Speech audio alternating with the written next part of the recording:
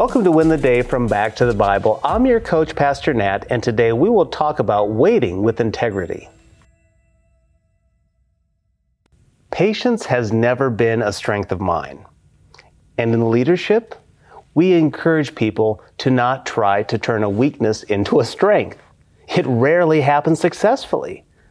But apparently, God did not get that memo. We all experience the process of developing our patience. You see, we want what we want and we want it now. We quickly want what's promised. But part of waiting is to see God work. And we're going to see this today in the book of Ruth.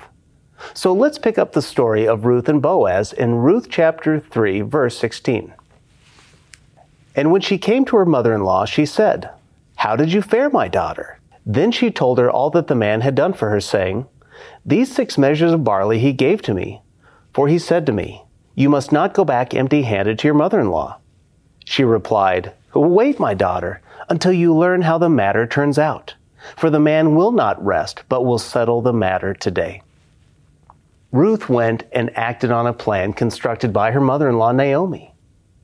Ruth asked Boaz, her kinsman redeemer, to marry her and redeem Naomi's property. Boaz said, "Yes, I would love to, but..." There is another redeemer who has the first right of refusal.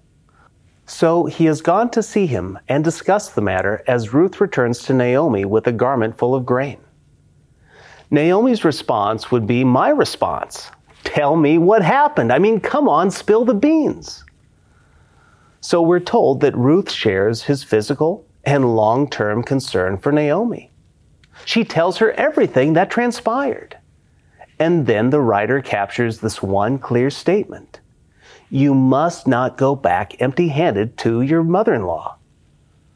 But why is this significant? Well, we have to remember how Naomi responded to the city when she returned. She says, "Don't call me Naomi. I am bitter. I went away full, but came back empty." Again, Naomi is reminded of God's sovereignty and care. She is no longer empty, but full. And then in verse 18, Naomi doesn't have any more planning or advice except to sit and wait. What a great testimony of seeing God and trusting His plan. Now think about this. In 3 chapters, we've seen challenges, responses to the challenges, greater challenges, and more responses to them. We've seen Naomi go from full to empty. Her family has gone from growing to shrinking. We've seen hope turn into despair. And through it all, we've seen God orchestrating events for a full future. But how will this actually turn out? What will God do? Well, we're going to have to wait again for the answer.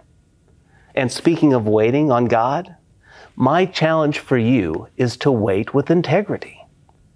It's true that Naomi may not have understood or viewed God correctly in this journey, but each person has acted with integrity. Naomi's advice for Ruth has been solid. Ruth's commitment to integrity while facing extenuating circumstances has remained strong.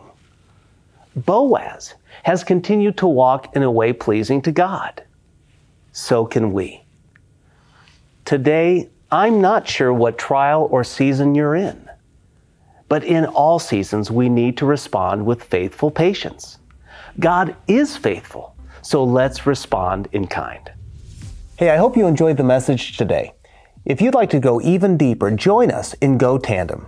Go Tandem is our spiritual fitness app to help you move closer to Jesus each and every day. So download Go Tandem on your mobile device. Oh, and by the way, this service we offer is at no cost to the user or even to the churches who benefit, but it does come at a real cost.